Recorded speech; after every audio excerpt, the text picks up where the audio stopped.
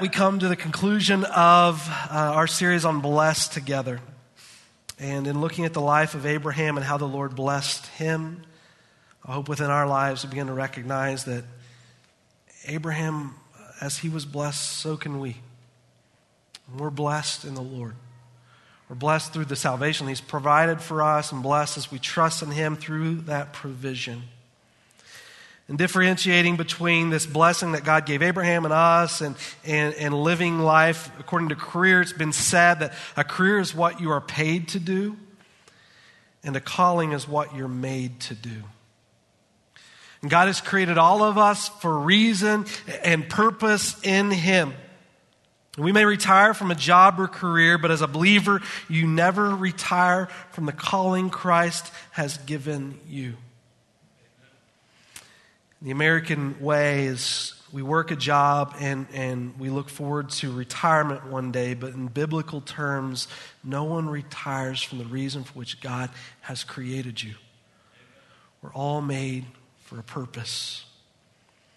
The trick to never retiring for the Lord is to understand the reason for which He has created you and to understand that through Him you are blessed.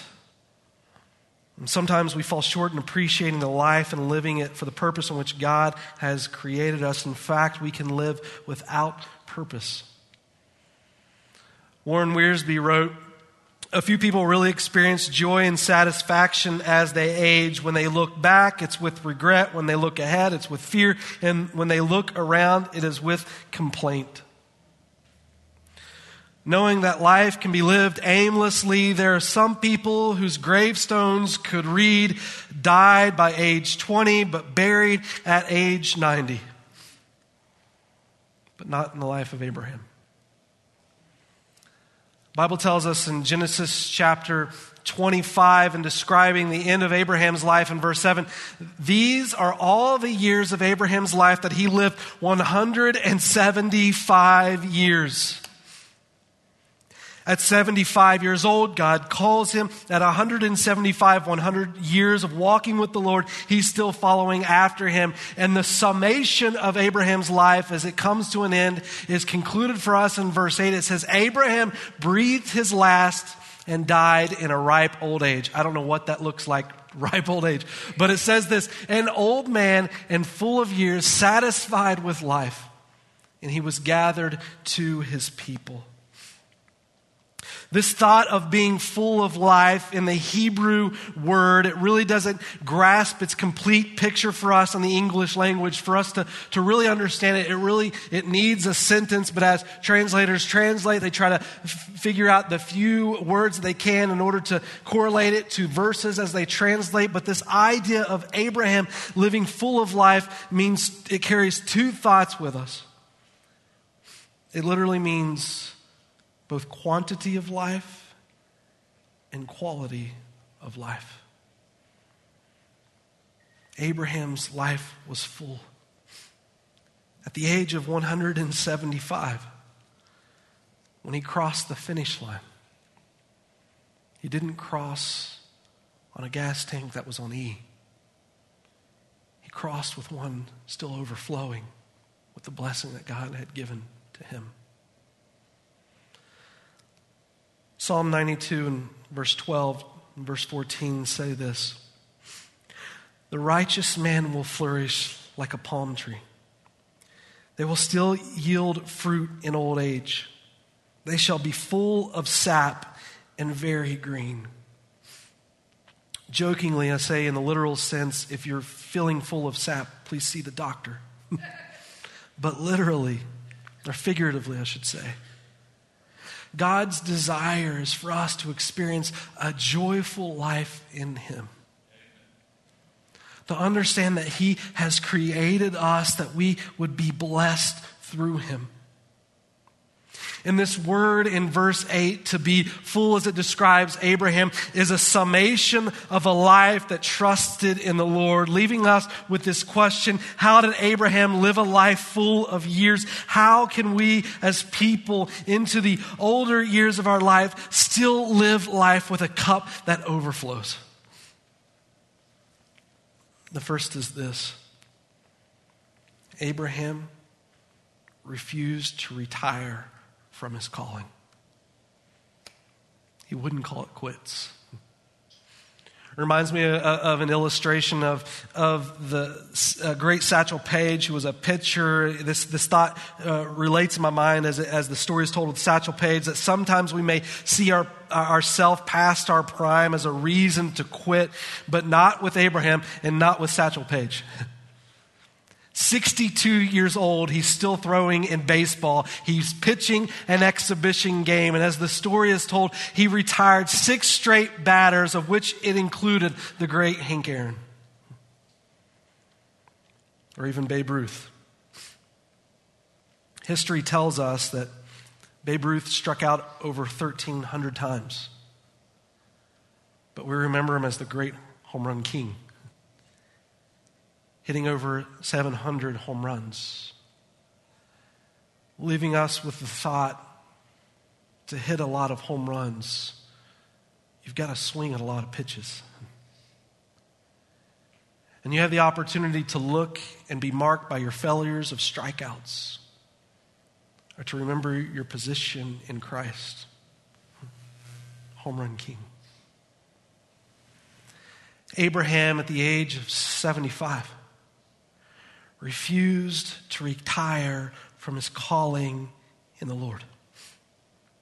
If you were to examine the life of Abraham at the time that God called him in the land of Ur by the world's standards, we would say Abraham was successful. He was wealthy. He lived in a nice home in a beautiful city, in the cradle of what we say is the existence of civilization in modern day Iraq. But Abraham didn't follow God because he had no other options, or because he was looking for monetary gain. He was already independently wealthy with tons of options of worldly comfort. Choosing to change the direction of his life at 75 years old wasn't easy. In fact, we looked at together in the land of Ur. Archaeologists have discovered there's running toilets, and it was a beautiful area in which to live. And God calls Abraham and he says, go to the land of Canaan and live among nomads in a place that isn't so well, and I want you to exist in tents. Paul Tripp says this: your weakness is not something to be afraid of. No, it's your delusions of strength that are much, much greater danger. Abraham, by the world's standards, saw himself as successful, and he was successful. But Abraham knew, according to God's standards, that he was lacking. In Hebrews chapter 11, when it describes Abraham, it says, then therefore, in verse 8, by faith Abraham, when he was called, obeyed by going out to a place which he was to receive for an inheritance, and he went out not knowing where he was going, for he was looking forward to the city with foundations, whose architect and builder is God. Abraham knew there was a far greater purpose for which he was created than the temporal satisfactions of the world. His life, he desired to be identified for a purpose that lived beyond today. And the reason Abraham crossed the finish line, having been full of years, was that he refused to retire from the calling through which God had given him. And the second is this: he followed the Lord even after hardships and failures. The truth is, when God calls us, it's not that it's always easy, but it is full of life. Abraham, when he left Canaan, the Bible tells us as soon as he entered, or he left for Canaan, as soon as he entered the land, he experienced a drought. He left then for Egypt, and he lied to save his hide. And through his lie, he loses his wife. When he regains his wife from the rulers of Egypt, he goes back to the promised land. He fights with his nephew. Then he has to fight a war against individuals to save his nephew who was captured. He then commits a sin with Hagar. He sees Sodom and Gomorrah destroyed. And God calls him to even offer his son. You know what I love about the life of Abraham? It's not perfect. His marriage with his wife, it wasn't perfect. His faithfulness to Christ, it wasn't always perfect. But he was willing to come to the Lord even after hardships and failures. He was a man who had scars from sin. There's a quote that says, "Don't be paralyzed by regret. Every moral failure of the past has been fully paid for and forgiven by the sacrifice of Christ." And even towards the end of his life, I would say one of the deepest grievances of Abraham's soul was still to be endured, and that was through the loss of his wife. In Genesis chapter 23, in verses 1 and 2, it says this, "Now Sarah lived 127 years. And these were the years of the life of Sarah. And Sarah died in Kiriath Arba, that is in Hebron, in the land of Canaan. And Abraham went in to mourn for Sarah and to weep for her." You know, as Abraham's life is described in Scripture, it says there are places of highs and lows, there are places of difficulties and triumphs, but never has it described in the depth of his soul that he is weeping and he is mourning. But in this passage, he experiences the loss of his wife. Abraham goes on to live another 38 years without his bride, but according to customs, if Abraham married Sarah at the age when most people in that time would be married, that means Sarah would have been married to Abraham when she hit close to the age of 15 or right around. She lived to be 127, and so these two walked with the Lord together and experienced marriage for over 100 years. Abraham's soul grieved. Once heard a younger man remark to an older man about losing his wife. He said, "I'm sorry for the loss of your wife." To which the older man replied, "Son, when you know where something is, you haven't lost it." Hebrews 11 and verse 11 and 13 describes a faith within Sarah where she has put her hope in the Lord. And what Abraham does from this point forward, he continues to walk in God and even honoring the bride in which God had given him. And it says in Genesis chapter 23 and verse 6, "Hear us, my Lord." This is the people of the land talking to Abraham as he's burying Sarah. And they say to him, "Hear us, my Lord. You are a mighty prince among us. Bury your dead in the choicest of our graves. None of us will refuse you his grave for burying your dead." When these people come before the Lord as Abraham is about to bury his wife, there's a beautiful picture that's created with Abraham's testimony. In Hebrews chapter 11, it tells us in verse 9 that Abraham goes into the land of Canaan as a foreigner. Meaning it wasn't where he belonged, but it was a place where he came to be and belong. And the testimony is seen by the way he lives his life in Genesis chapter 3 and verse 6, where even though he came in as a foreigner, he lived his life in such a way of integrity that the people embraced him as their own. So much so that they're willing to give up a burial plot for his family. Abraham, I'm sure honored by this offer, says in verse 7, "So Abraham rose and bowed to the people of the land, the sons of Heth, and he spoke with them, saying, if it is your wish for me to bury my dead out of my sight, hear me and approach Ephron, the son of Zophar, for me, that he may give me the cave of Machpelah, which he owns and which is at the end of his field for the full price. Let him give it to me in your presence for a burial site." So according to the customs of the Hittites who were in the land, they would bury their people together and worship towards their false god to acknowledge that wherever they were to spend eternity, it would be together. But Abraham knew both he and Sarah didn't belong to the false gods of the land. Sarah belonged to the Lord.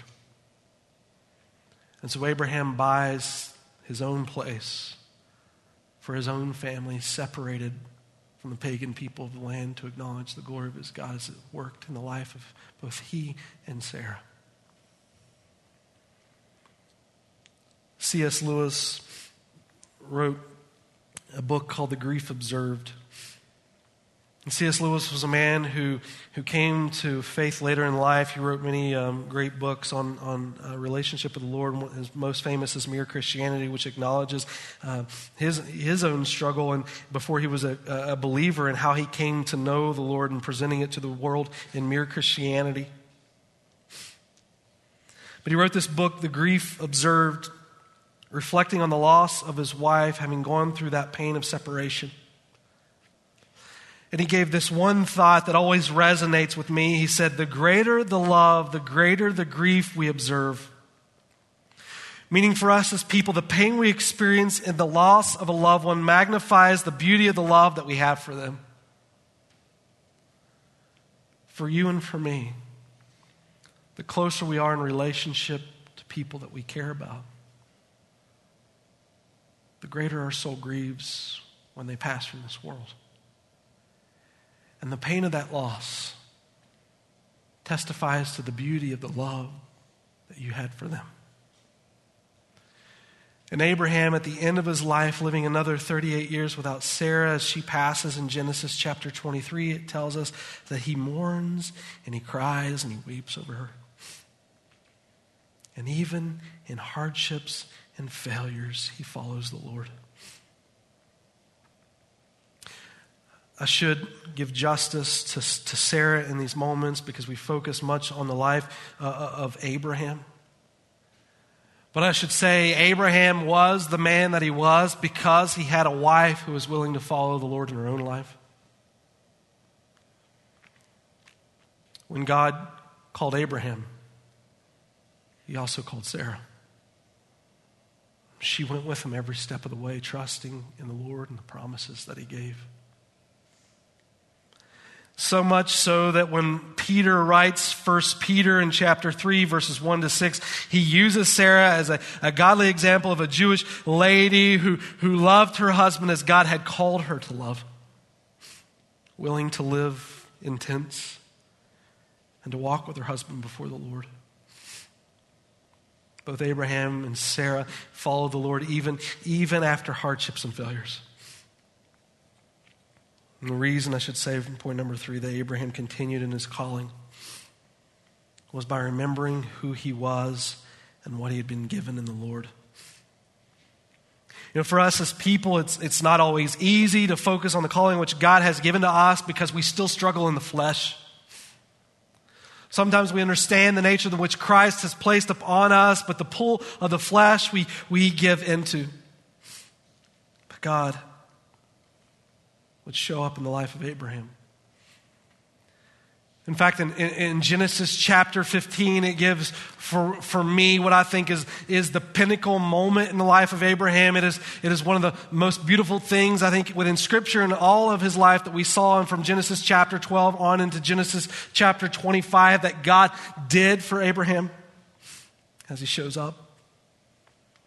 Genesis chapter 15 and verse 1, he's still fairly new into the land in which God had called him.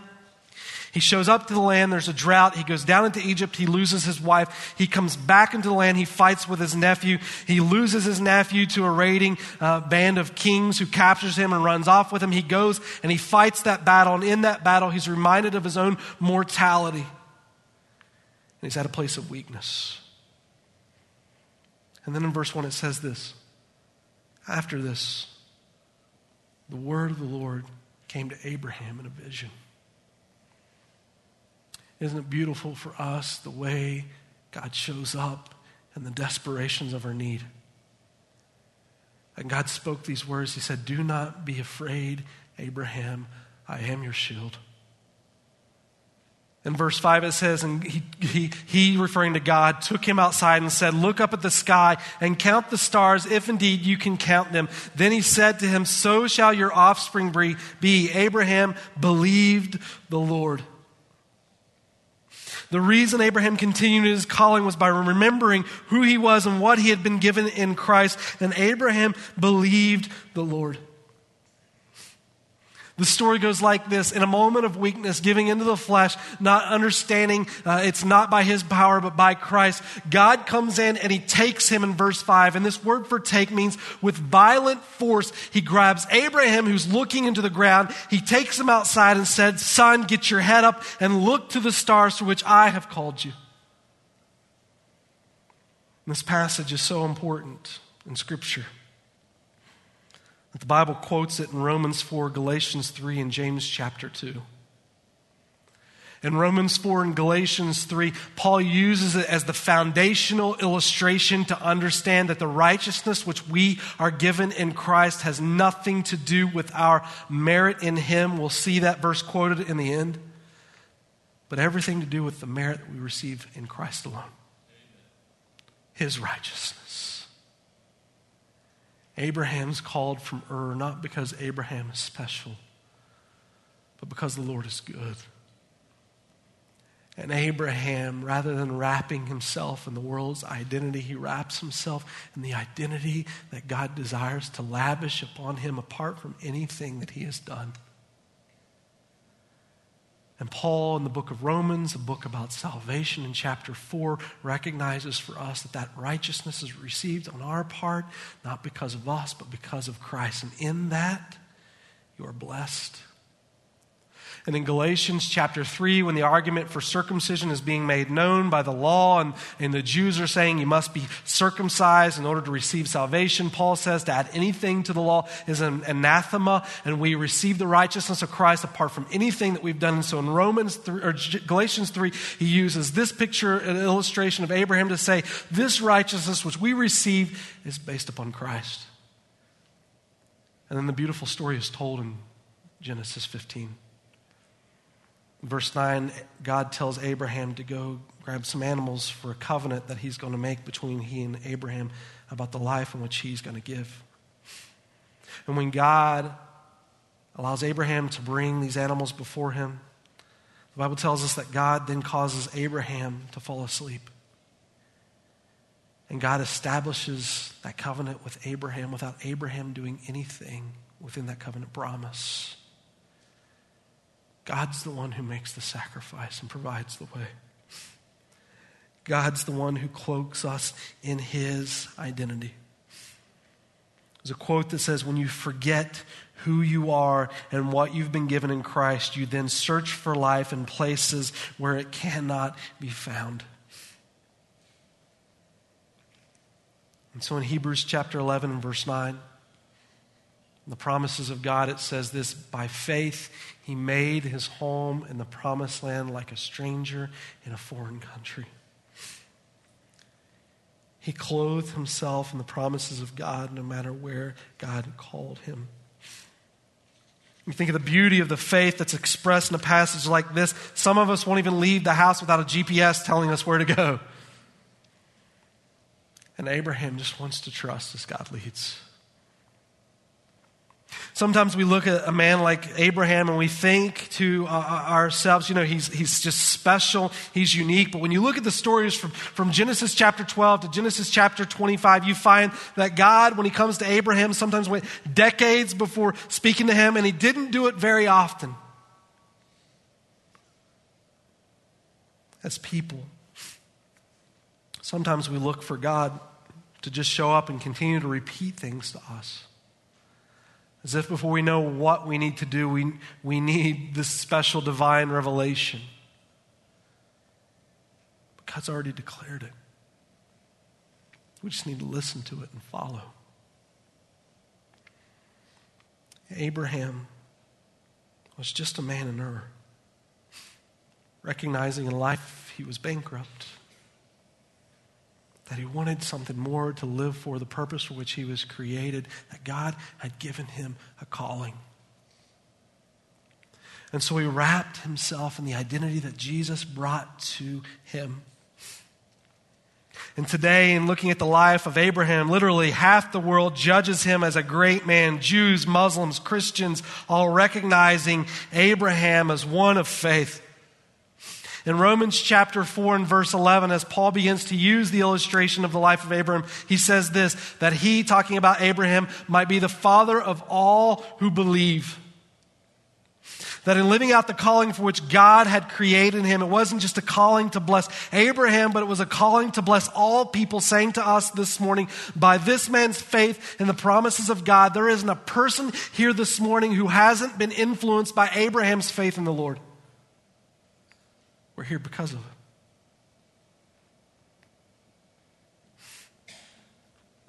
it. Last night I watched a basketball game. I secretly have hopes of joining the NBA one day.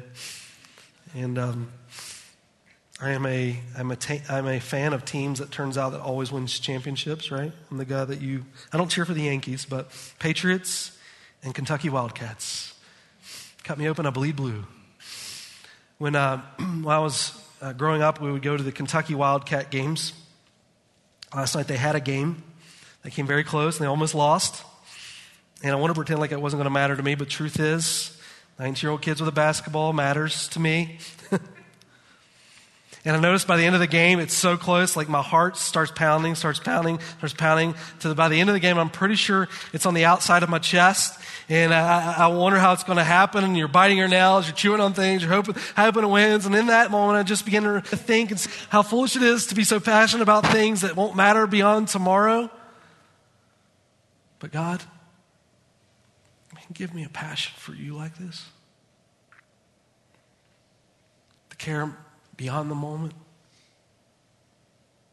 But for the next 100 years, if you call, to be faithful.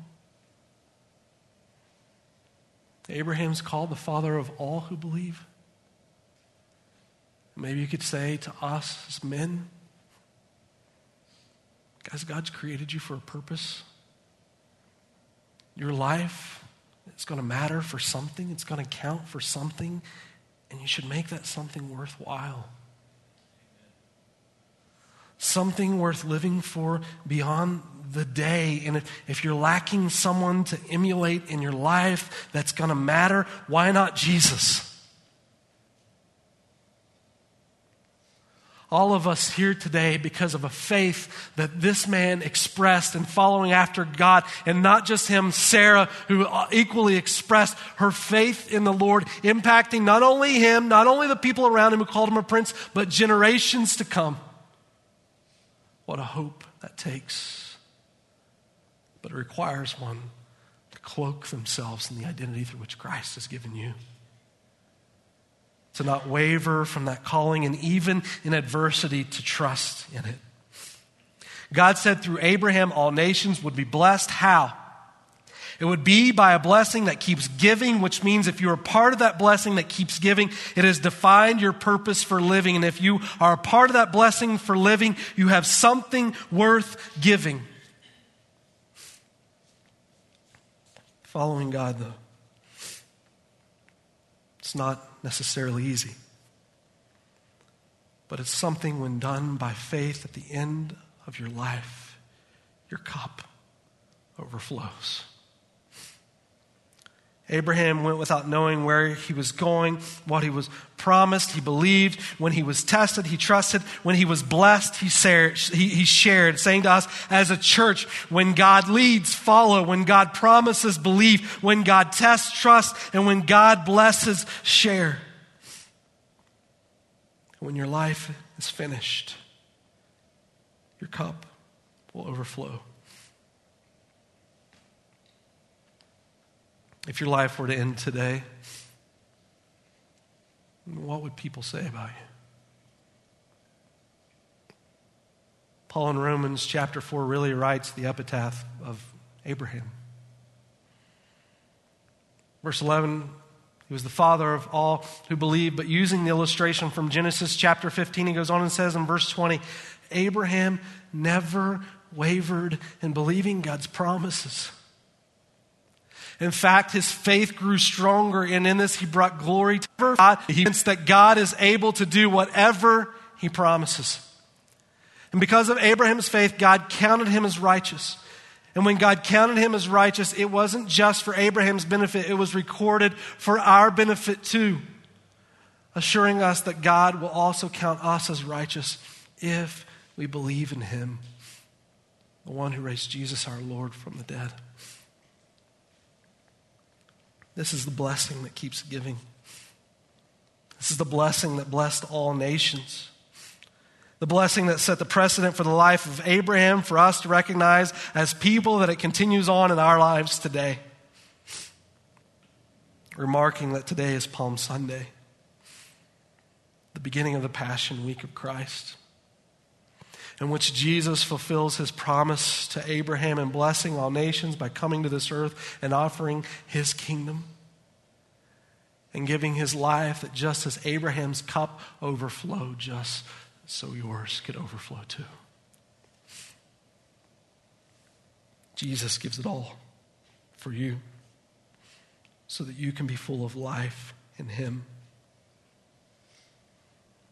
As Abraham did in this passage, Abraham gave his life in all in return for your cup to overflow.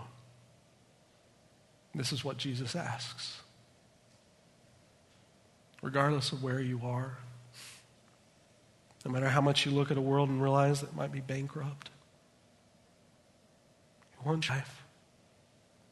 Maybe if we said to Abraham today, Abraham, what made you so special? On a week like today, he would say, it's nothing to do with me. I was a man lost in Ur. I had no direction, and I knew I was bankrupt, and what I had happen to me was the grace of God intervening, giving me such glorious promise and hope beyond today, that if I would just trust by faith, he blessed. It's not me. It's the King of glory who rode into Jerusalem on the back of a donkey as a servant, giving his life for you that you could be blessed in him. It's not me. How did your cup overflow? It's faith. It's trusting no matter what in the one who has promised you something far greater than the world has to offer.